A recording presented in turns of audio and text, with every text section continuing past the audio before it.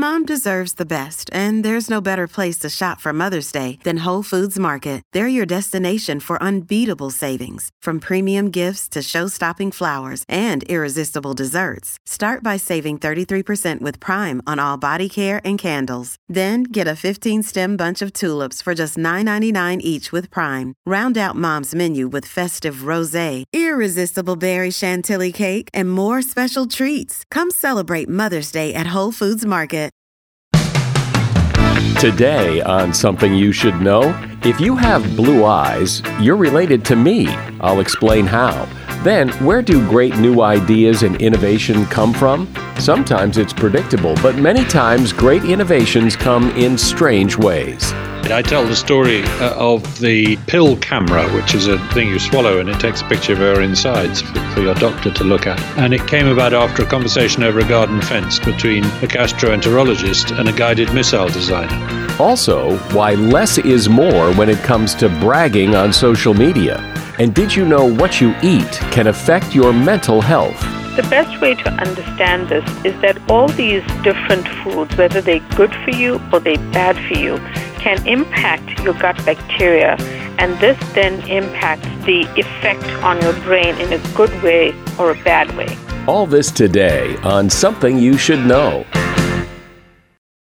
If you have a job opening and you need to hire someone, what are the chances, when you think about it, what are the chances of finding a great match inside your circle of influence? Pretty slim. I mean, even if you put the word out there, a lot of people who may be perfect are never going to hear about it. That's why you need Indeed. Indeed is your matching and hiring platform with over 350 million global monthly visitors, according to Indeed data, and a matching engine that will help you find quality candidates fast. And Indeed does it all. You can use Indeed for scheduling, screening, and messaging so you can connect with these candidates faster. But it's not just about the speed, it's about the quality. 93% of employers agree that Indeed delivers the highest quality matches compared to other job sites, according to a recent Indeed survey.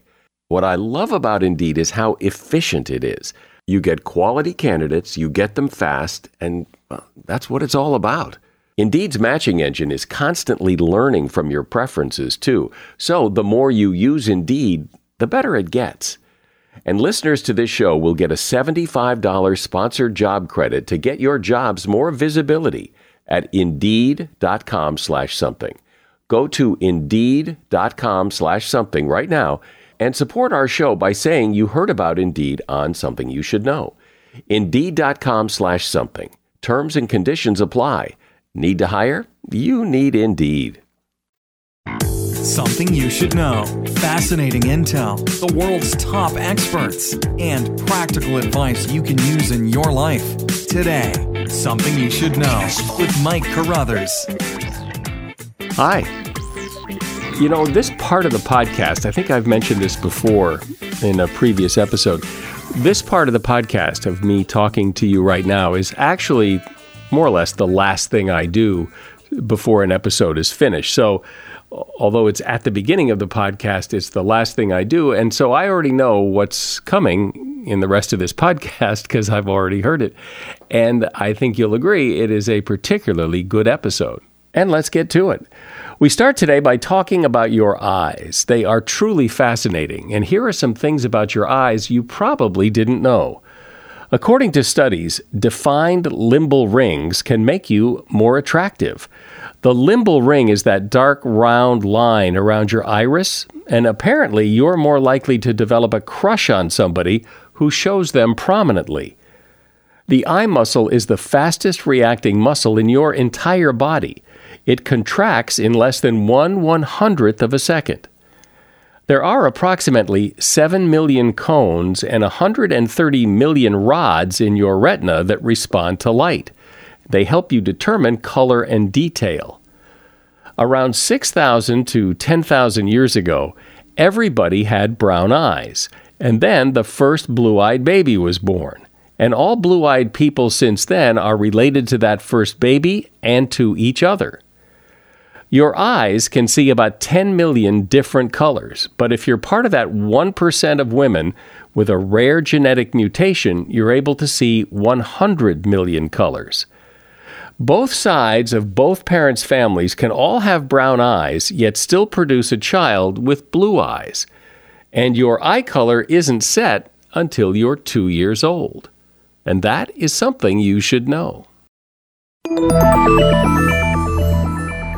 When it comes to innovation, we live in exciting times. It seems like new ideas and improvements to existing products and services come out at a rapid rate and often from unexpected people and unexpected places. So just how does innovation work? Where do great ideas come from? And what's the difference between innovation and invention? These are all really good questions that can help us all better understand how great ideas grow and prosper. And one of the best people to talk on the topic is Matt Ridley. He's a journalist, writer, and businessman. He is a member of the House of Lords in the United Kingdom, and he is author of the book, How Innovation Works and Why It Flourishes in Freedom. Hey, Matt, welcome. Thanks for having me on the show. Sure. It seems to me that when you look at innovation and where new ideas and products and services come from, that one of the things that makes it so fascinating to look at is because things often seemingly come out of the blue, or they come from places that you would never expect, which I would imagine makes it also difficult to study innovation and find any kind of common thread or guiding principles on what makes innovation work. That's right. I tell the story of the pill camera, which is a thing you swallow and it takes a picture of your insides for your doctor to look at. And it came about after a conversation over a garden fence between a gastroenterologist and a guided missile designer. That's quite a nice example of a very unexpected combination of talents coming together and doing something different and interesting. Yeah, well, that's the perfect example. Two guys talking across a fence, they come up with a great idea. But just coming up with a great idea isn't enough, right? There's also the important difference between invention and innovation in the sense that a lot of the hard work is turning a bright idea into something that's practical, affordable, and reliable, and that people actually want to get hold of. What I call that innovation, essentially, is turning inventions into practical realities. And that's often neglected. People think that all you have to do is design a better mousetrap and the world will beat a path to your door. It doesn't happen that way. You've got to make that mousetrap reliable, affordable, and available. But again, when you've got, two guys talking across a fence and they come up with this great idea, it is so random. It is so who would have thought that it seems almost impossible, if not, frankly, pointless, to try and figure out innovation. It's not that random. I mean, after all, it happens a heck of a lot more in Silicon Valley than it does in the middle of Central Africa or somewhere like that. And 1,000 years ago, it happened a lot more in the Yangtze Valley than in the Silicon Valley. So there's something about certain places at certain times, the Renaissance Italy, the city-states there, ancient Greece, Victorian Britain, there's something about each of these places that they get together the critical mass where the innovations happen. They attract the right people. The people have an opportunity to share their ideas in a way that they don't in other places. There is money available, there is energy available, there is talent available to help them. So it's non-random in that sense. It's also non-random in terms of which sectors get innovated. So the last 50 years have seen extraordinary changes in computing and communication, but very disappointing changes in transport. And you get a feel for that if you go back to the 1950s and look at their ideas about what the 21st century would look like. It's full of routine space travel, supersonic flights, personal jetpacks, gyrocopters for all. There's very little about mobile telephones and things like that. For some reason, we've hit limits that make it very hard to innovate in transport. Well, we've made it more reliable and affordable, but we've not made it faster. Whereas we've made communication and computing much, much faster as well as more affordable over the last 50 years. And so there are things you can say about why that happened, about what's going to happen. Well, there's not much you can say about what happens next because it's also surprisingly unpredictable. Well, it is interesting that I imagine that there are new innovations in all kinds of industries and all kinds of technology. But I think when I think of innovation, I think of computers, electronics, digital innovation seems to be what I think of, and I think most people think of when they think of innovation. That's partly because digital innovation is permissionless. Whereas if you want to build a flying car, you've got to go out and get licenses from pretty well everybody. And it's, there's a very heavy regulatory hurdle to get over, which makes it very expensive. Whereas if you're building a new social media platform, there's really almost nothing you have to do to get permission. Is the point of talking about innovation, writing books about innovation, to just shine a light on it that, isn't this interesting? Or is it to come up with a recipe? I'm more interested in the former. I just think innovation itself is a very interesting topic. It's the reason we are living lives of extraordinary prosperity compared to our ancestors. It's the reason we have technology and rabbits and rocks don't have technology. It's one of the huge themes of the modern world. And so I just want to understand it. But I deliberately set out to do something rather sort of bottom up here. In other words, to tell stories about innovation, about many, many different kinds of innovations, high-tech ones, low-tech ones, no-tech ones, virtual ones, and all these kind of things, and then see if there were common themes. So to let the evidence speak for itself rather than sort of go in with a theory and try and make the evidence fit my theory. And so what are some of those common threads? When you look at different things being invented and innovated, what do you see that they have in common? There's a really interesting phenomenon called simultaneous invention, whereby the thermometer was invented by 4 different people independently around the same time. The light bulb was invented by 21 different people independently in the 1870s. The search engine was invented by hundreds of different people independently in the early 1990s. And with that last example, you can see very clearly what's going on, which is not that there is some deity up there in the sky who has suddenly injected the phrase search engine into the brains of lots of different people at the same time, but that the contributing technologies that you need are ripe. They're ready to come together. In the case of the search engine, the internet has arrived. People are going to be exploring the internet. It's kind of obvious that devices that help them find what they want to look for in the internet are going to be important and possibly lucrative. Well, it's obvious in retrospect, but did anyone in the late 80s say, once we've got this internet thing up and running, I'm going to make a lot of money out of search engines? Almost nobody did that. In fact, Sergey Brin and Larry Page, the 2 people who made the most money out of search engines, didn't even think that's what they were doing. They thought they were cataloging the internet. They didn't realize they were inventing a search engine for a surprisingly long time. They say that themselves. So there's a phenomenon here where it looks very obvious in retrospect what comes next. But it doesn't look at all obvious what comes next when you're there in the moment looking forwards. And so from a broader perspective that you have taken, what is it you can say about innovation in general? One, it's more gradual than we think. We tend to think of it as disruptive innovation that suddenly changes the world. Actually, if you look closely, there's a lot of hard work goes in before the disruption and a lot of hard work goes in after the disruption. It's evolutionary in the sense that there is descent with modification. Each technology gives rise to another technology and so on. You have to go through the steps, and it runs a sort of trial and error phenomenon that is very like natural selection. There are lots of ideas thrown out there. Some survive and some don't. Google Glass was a failure. Google itself was a success.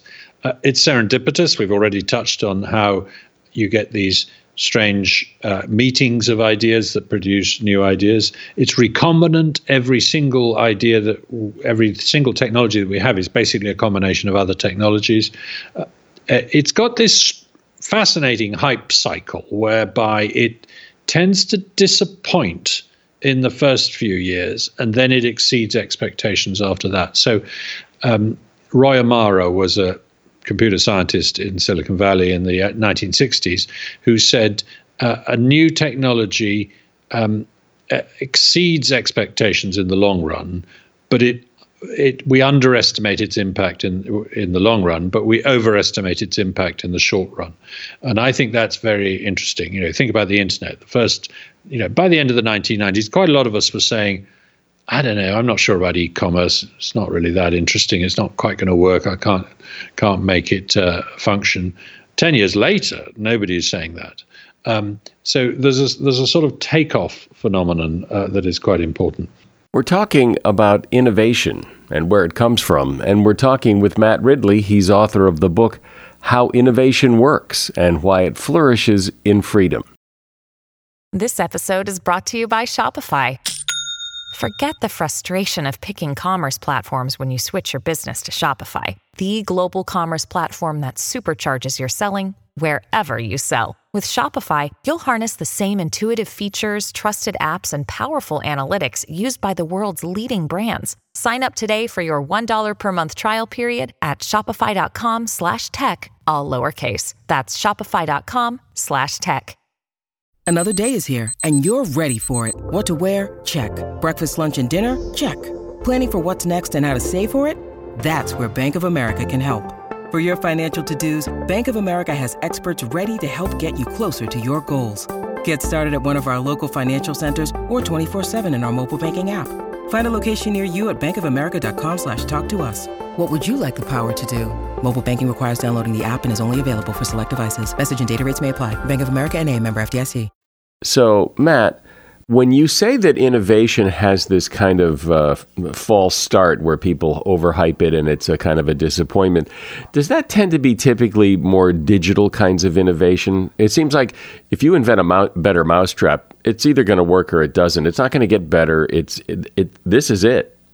Well, no, I don't think you're right there, because what you're talking about is the mousetrap having already been invented and someone coming along and inventing a better one. That's quite late. That's sort of mature technology. But if you think about something like genomics, pretty well exactly 20 years ago, a month ago, 20 years ago, Bill Clinton and Tony Blair did a joint press conference to announce the sequencing of the first human genome.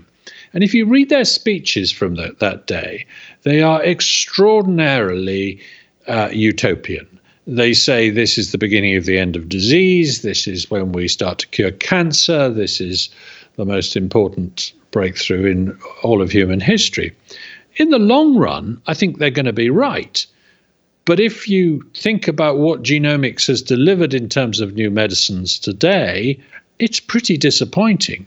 And that's not an electronic technology. Another example is aeroplanes. By the late 1920s, the idea that you could build planes strong enough to fly over the oceans had largely been dismissed. Everybody thought, right, well, you can build planes up to a certain size and you can use them in warfare over the trenches and you can do acrobatics in them. But frankly, we're never really going to use them much to get across the oceans, at least not with many passengers or much cargo on board. We're going to have to rely on airships for that, which is why there was a lot of airship building around the 1930. It's only 20 or 30 years after that we start to say, hang on, we can build aluminum fuselages that enable us to fly lots of passengers across oceans. Don't you think there's some resistance to innovation that, people say they like the new thing, the new shiny object, but people also say they like things just the way they are. There's even a longing for the good old days. And partly, I suspect, because to adopt new innovation means a learning curve. You've got to learn how to do the new thing when you just mastered the old thing. And all of this acts as kind of a pushback against innovation. actually there's a huge amount of opposition to many innovations, and it's often based on spurious imaginary problems that might come out of technologies. And a lot of organizations get very rich fanning the flames of this opposition. And just to ram the point home, I give the story of coffee, which was an innovation that came into Europe in the 1500s. And pretty well wherever it went, people were furiously against it. And rulers in particular kept banning it or trying to ban it. They usually failed because people liked coffee. But there were medical reasons. This was going to dry up your kidneys or something. There was commercial reasons. The wine and beer industry didn't like it. And there were social reasons. Kings didn't like coffee because people would gather in coffee houses and have animated conversations about whether kings were doing a good job. And quite often they came to the conclusion that they weren't. And Charles II of England was very explicit. Is that why he was banning coffee houses? Because he didn't like people spreading fake news in them. Now, that's all quite familiar when we look at what's happened to genetic engineering in agriculture in Europe, or shale gas in Europe, or nuclear power, where we haven't been able to develop new nuclear technologies in the last 50 years. There's a lot of vested interests and a lot of scaremongering that holds back innovation even today. In fact, more today, I would say, than in the past. Well, I've certainly experienced that resistance to technology and innovation myself, and I think everyone has in the case of you get a new computer or you get a new cell phone, and in no time, there's a newer one that's cooler and better, and you really need to get a new one. And I think, well, this one works fine. It does everything I need it to do.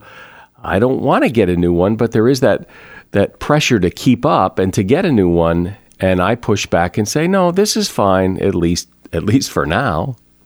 Well, that's a very interesting point, because if you look at the history of the mobile telephone, everybody drastically underestimated the attraction, the importance, the commercial significance of mobile phones. I mean, there's a famous prediction from AT&T, I think it is, that there'll never be a market for more than about 4 million mobile phones in the world. Well, the date they put on that prediction, there were already 100 million in the world and climbing.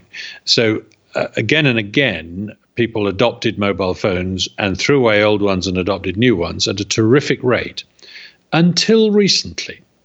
And if you look at what's happening now in the smartphone market, people are no longer changing models so fast because they're finding that the advantages of the next model are not as great as they would like them to be, and it's just not worth the bother. And so the market projections for the number of sales of mobile phones have had to be downgraded in recent years. And this is, of course, the first time this has happened. Yeah, well, I think that's true for a lot of innovation, especially incremental innovation, because, you can make the phone a little better, you can make the computer a little better, but you have to weigh that against the huge hassle it is. Like if you get a new computer and you have to move everything over to the new computer and reload the programs and set all the settings for your email or whatever it is you have to do, it's a big hassle, and nobody's ever figured out how to make that really easy to do. So that's a big pushback, I think, to innovation. Well, I think one of the reasons for that is because people want to keep you trapped on their own systems. I mean, I migrated from Microsoft-based computers to Apple-based computers about 10 years ago, and I was very, very nervous about doing so, and I wasn't sure I was doing the right thing. And to start with, oh gosh, this is confusing. But quite quickly, I found actually that I preferred the Mac-based system. It's sort of more intuitive. So it can be done, but you're right. There's a big transactional hurdle there in changing, and very few people have a vested interest in making that easier for you or me to do. One of the things that's always interested me about innovation is that you would think, well, maybe you wouldn't think, but I would think that if somebody comes up with the next big thing, that there's something special about that person or that group of people, that they'll likely come up with more next big things, but they almost never do. Microsoft came out with what they came out with, but then they kind of fell behind. Apple kind of took off, and we haven't seen any big, huge, the next personal computer kind of innovation from Microsoft. And maybe it's because they're very vested in their old big thing and want to keep that going. But it does seem to strike like lightning in terms of where it comes from. That's absolutely right. And the reason for that is because success breeds size, and size breeds complacency and vested interest in the status quo and a general tendency not to be innovative. So Nokia became the biggest mobile phone company out of nowhere, but then Nokia was so invested in voice that it didn't really see the data revolution, the mobile data revolution coming, and it was blown out of the water by basically Apple and others. And Kodak didn't invent digital photography. Actually, it did invent it. It just didn't see the point of it because it didn't want to cannibalize its own business in film. And as you say, Amazon invented online retail and has been spectacularly successful and has all sorts of devices to keep being an innovative company. And Jeff Bezos's ethos of you have to swing a lot and miss in order to occasionally succeed is an important part of that. But there will come a time when Amazon is a great big clunky dinosaur and somebody else eats its lunch. One of the interesting things about innovation to me, and you touched on it in the beginning of our conversation, is the difference between invention and innovation. That for an innovation to really work and take hold and get people excited, you have to sell it because, if it's a brand new product and we've lived this long without it, you're going to have to really convince me to buy it because I really somehow need it. I haven't needed it till now. That's exactly right. No, I mean, and this is the point about the difference between invention and innovation is that the innovator knows that he's got to go out there and sell the product, and he's got to get it into a form where people want it.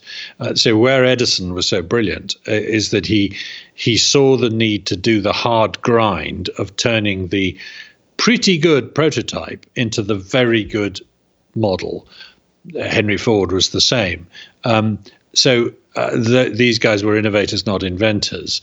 And you're right, marketing is a big part of that. And it has resulted in us missing out on some very good technologies because the inventors didn't know how to market them or sell them. Well, I find it so interesting, as you discussed, that we have this love-hate relationship with innovation, that we like things the way they are. We resist the new thing until we stop resisting the new thing. Then we love the new thing, and then we resist the next new thing. And it's this resistance and giving in and adopting and then resisting again that is so fascinating. Matt Ridley has been my guest. He is a journalist, a writer, a businessman, a member of the House of Lords in the United Kingdom, and he is author of the book, How Innovation Works and Why It Flourishes in Freedom. You'll find a link to his book at Amazon in the show notes. Thank you, Matt. Appreciate you being here. Thank you, Michael. I've really enjoyed the conversation and some very good points that you've made too.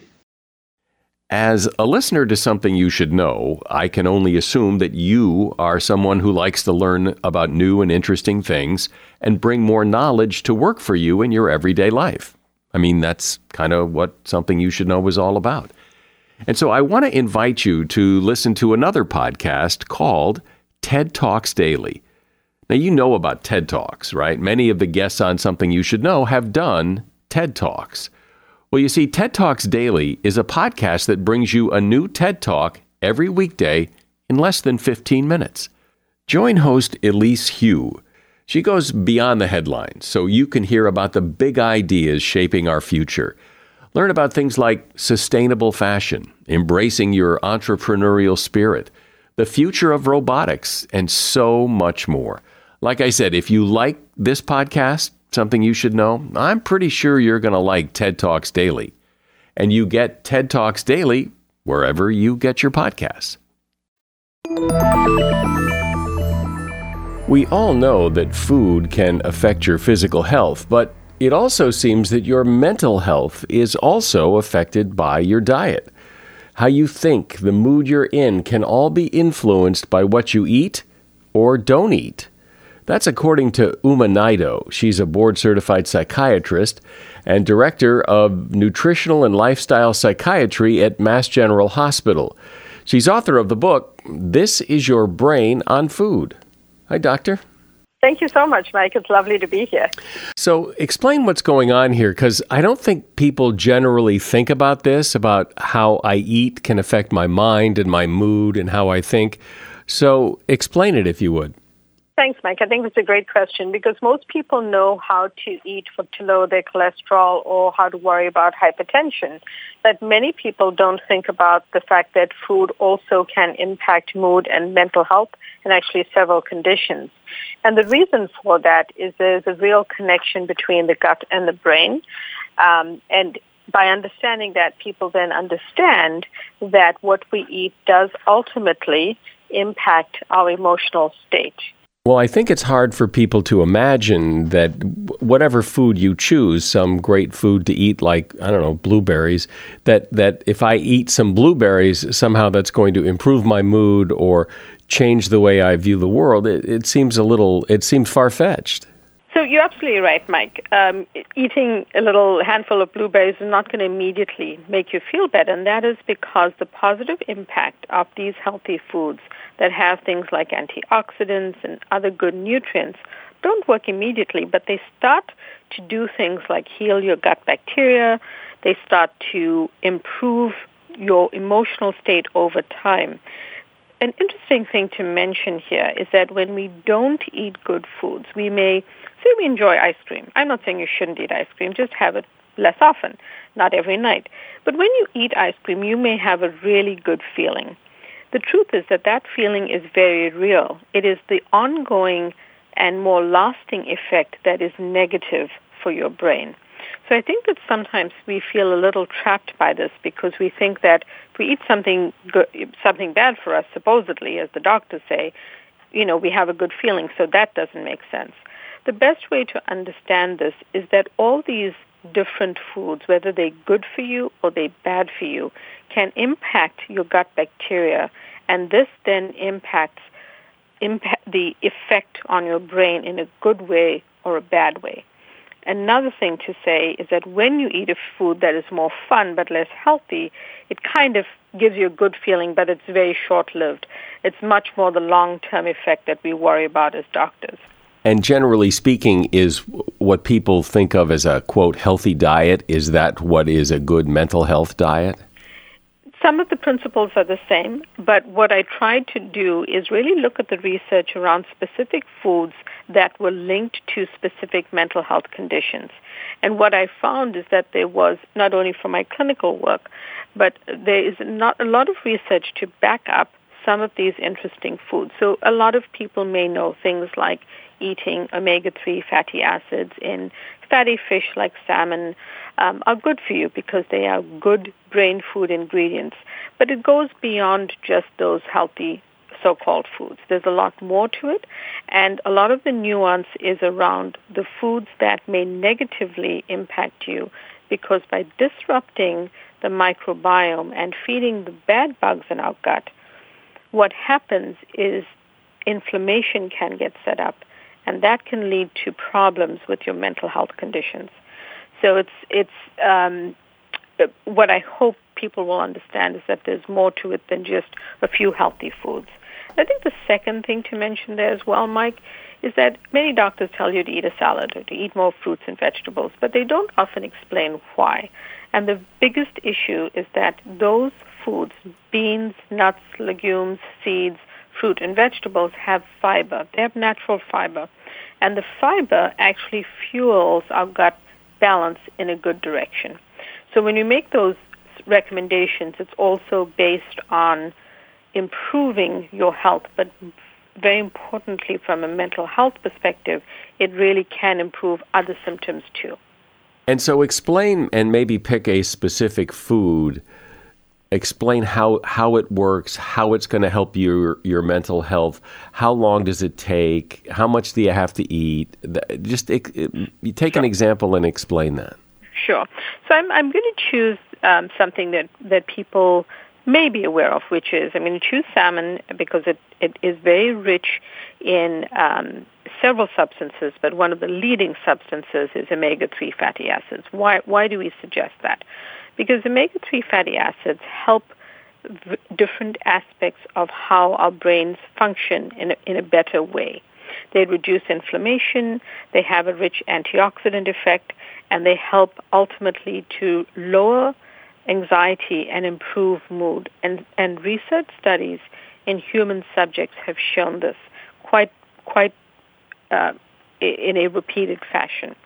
And so you might eat, 1 to 2 servings of salmon, which is about a 4 to 6 ounce fillet, healthily prepared, at least, say, twice a week. And that is a source of a good lean protein for you. Well, the richness of how you are feeding your brain with omega-3 fatty acids as part of a regular healthy diet as well, because there are nutrients in everything that you eat that can either work for you or against you. So something with high sugars will work against you. After consuming a diet like this over time and making healthier choices like, say, including salmon twice a week in your diet, you will start to notice that your mood will improve possibly over a period of time. It could be 1 to 2 months. It's not the same effect as a prescription medication because the mechanism is different. It's not a pharmaceutical. Food is really meant to be an additional strategy that people can use. They should not be using, eating salmon only if they are severely depressed and suicidal. It's that in that case it would be something they can do as well as seeing a doctor for medication. But where these strategies work really well is when someone is not feeling good. They have mental health symptoms. They want to feel better. They may or may not be seeing a doctor for medication, but it's a way that they can really boost their own mental health through something that they can do on their own quite safely through the use of foods and the appropriate foods for different conditions. I would imagine people are thinking, listening to that, saying, okay, well, but 2 servings of salmon every week for the rest of my life seems like an awful lot of salmon. That's going to be... Maybe they don't like salmon. I think it's more that I'm conveying a principle of how to include a healthy food that actually is brain healthy as well. I'm not saying it's going to cure depression, but it is something that can completely augment and improve symptoms of both mood and anxiety. So when you asked for, pick a food, I suggested one that I think most people would know, and most people may have heard, whether they eat it or not, that it can be brain healthy. Now, there are things like fruits and vegetables that people often overlook, but some of those are very high-quality foods that feed you in a good way because they help your gut balance, which ultimately helps your brain. So, it may not be someone's first choice, but there are more options that one can break down for people as well. Give me a sense of how much, and what I mean by that is if you're on a scale of 1 to 10, if you're feeling a 2 and you eat salmon for 6 weeks twice a week, are you going to get to a 3 or are you going to get to a 9? Sure. So the science is not there yet, Mike, and we don't have food doses for mental health. But what we have are research studies that show that including these in your diet are going to boost your mood or lower your anxiety.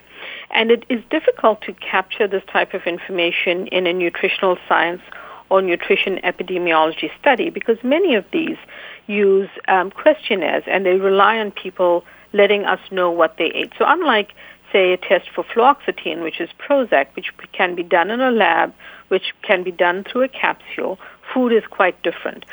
So there's a lot of evidence behind people eating these and showing improvement on mood scales, on anxiety scales. For example, a study of medical students done many years ago looked at giving them omega-3 fatty acids and a real lowering of their anxiety levels. so I would be leading you astray if I said, well, it's 2 ounces of something, but there are general guidelines that we provide as part of a nutritional psychiatry treatment plan for people. And it's highly individualized because everyone's gut is so unique. Yeah. Is it the case that these foods that you're talking about, and I want to get into more specifics in a minute, but these foods you're talking about, these are good for your mental health. Are there foods that are bad for your mental health, or are they just bad in the sense that if you eat those, you're not going to be eating these, and therefore that's not so great? But are there foods that have been proven to actually turn your mood sour? Yes, there are. And what I've done is looked at different mental health conditions and tried to provide people with actual lists of foods they should, what I call them is foods to embrace and foods to avoid. So, for example, people don't realize that cured meats, things like bacon, salami, sausage, and other cured meats have nitrates in them. And nitrates have actually been shown to worsen mood. And, they may be taking something in a sandwich to work every day, and, they may not realize that if they're struggling with their mood, this could, in fact, be worsening it. So there are actually more things beyond, the things that we know as general health principles, like fried foods, for example, that we should be eating in moderation or try to avoid for certain health conditions, that we know there's a general health principle. So there are some of those, but there are also very specific things that people should be avoiding because they drive mental health symptoms in the wrong direction, depending on the condition. So in addition to processed meat, what else? Yeah. In terms of depression, nitrates is one of them. Then, we get we have artificial sweeteners, which have been shown to be problematic and worsen things like mood as well as anxiety. And so there are a couple that, we suggest that if you really have a sweet tooth and it's hard for you to give that up, to try those. One of them is erythritol and the other is stevia. But in general, a lot of the everyday sweeteners that we get have been shown to be on multiple levels, not helpful. Things, in anxiety, things like moderating, there have been studies that have shown that avoiding gluten actually, beyond individuals who just have celiac disease, is actually helpful for people with anxiety. And then, there are things like glutamate in certain foods, so MSG, as people know it, has been linked to worsening symptoms of PTSD. So, I think that when people put the specifics together with symptoms they might be having, that they would understand the things to avoid a little bit better. Is there a general diet prescription, or is everybody if you're not having mental health symptoms, if you're not overly concerned that you're depressed or whatever, is there just a general maintenance diet that is recommended? So that's a great question, and even though it is highly personalized because each person's symptoms can be quite different, what I do like to suggest to people is a generalized healthy diet and always including a treat day of the week. And so the way that I say that to individuals is whether, it's pizza, ice cream, or your favorite food that is somewhat unhealthy, make sure that you enjoy that at least once a week in moderation, using appropriate portion control, but enjoy it. And start to correct your healthy diet by the very next meal. And, healthy foods to include are the basic principles, which include lean proteins, well-sourced proteins, fruit, vegetables, beans, nuts, seeds, legumes, prebiotics, and probiotics, all of which will really help you in the best direction forward. But it's not just mental health. My focus is mental health because I'm a nutritional psychiatrist, but the truth is, by embracing those foods and that type of diet, it's going to lower things like inflammation in your body. Inflammation is linked to mental health conditions, but it's also linked to several other disorders in the body. Secondly, these foods will bring back a high level of natural fiber, which is not found in meat or seafood, but is found in the fruits and vegetables and the other items I mentioned. And those help your gut in a positive balance. By doing that, again, you are helping every other condition that could be inflammatory in your body. And then the third thing is that there are also antioxidants in these foods, which are going to help your brain and help your body. And fourthly, there are also an innumerable number of nutrients, vitamins, minerals, and especially phytonutrients, of which I think at last count there were 25,000 in different foods. So every food that you consume that is generally a healthy food has so many more ingredients that are healthy for you. Most importantly to me is that it is going to improve your mental health symptoms. If you follow a generalized healthy plan, include a treat day so you don't feel deprived, and then, you might also help other conditions in your body. An example of that, Mike, is someone during COVID who is a businessman, a patient of mine, who noticed that by not traveling as much, eating in airports, eating fast food, and having to be confined at home, had a skin rash. So he has mental health symptoms which are improving, but he also had a skin rash which had started at the beginning of COVID, and he really didn't have a chance to see a dermatologist. Just by eating at home, eating home-prepared meals, eating more healthy foods than fast foods, restaurants, on the go, and drinking less alcohol, because he also admitted that when he was traveling, he was so stressed and his sleep was always disrupted that he needed a glass of wine to go to bed. He noticed that the skin rash improved. So this was an example of inflammation being set up in his body that was probably largely related to the diet that he was consuming. And it improved, as COVID has continued, that rash has now gone away. So I think that, there are more than one example of this type of thing that I've seen in my practice, and I would just therefore encourage people, if they can, to start to move toward a healthier diet, because the diet that is called the SAD diet, the standard American diet, is mostly full of unhealthy ingredients for our brains. Are there any foods beyond just the standard prescription of eating a healthy diet and what you've talked about so far, but are there any real standout foods, like if you do anything, at least eat blueberries, or at least, is there anything like that? Sure. So blueberries is definitely a good one, but where I go to with this is actually to spices, because spices are calorie-free, salt-free, easy to add flavor to your food, and easy to transport for people who travel. And some of the best spices that have been shown to actually have a positive mental health effect, as well as other physical health effects, are things like turmeric. And the trick with turmeric, which is a spice that, if someone doesn't cook with it, they can add it to a smoothie, they can add it to a soup and still get the benefit.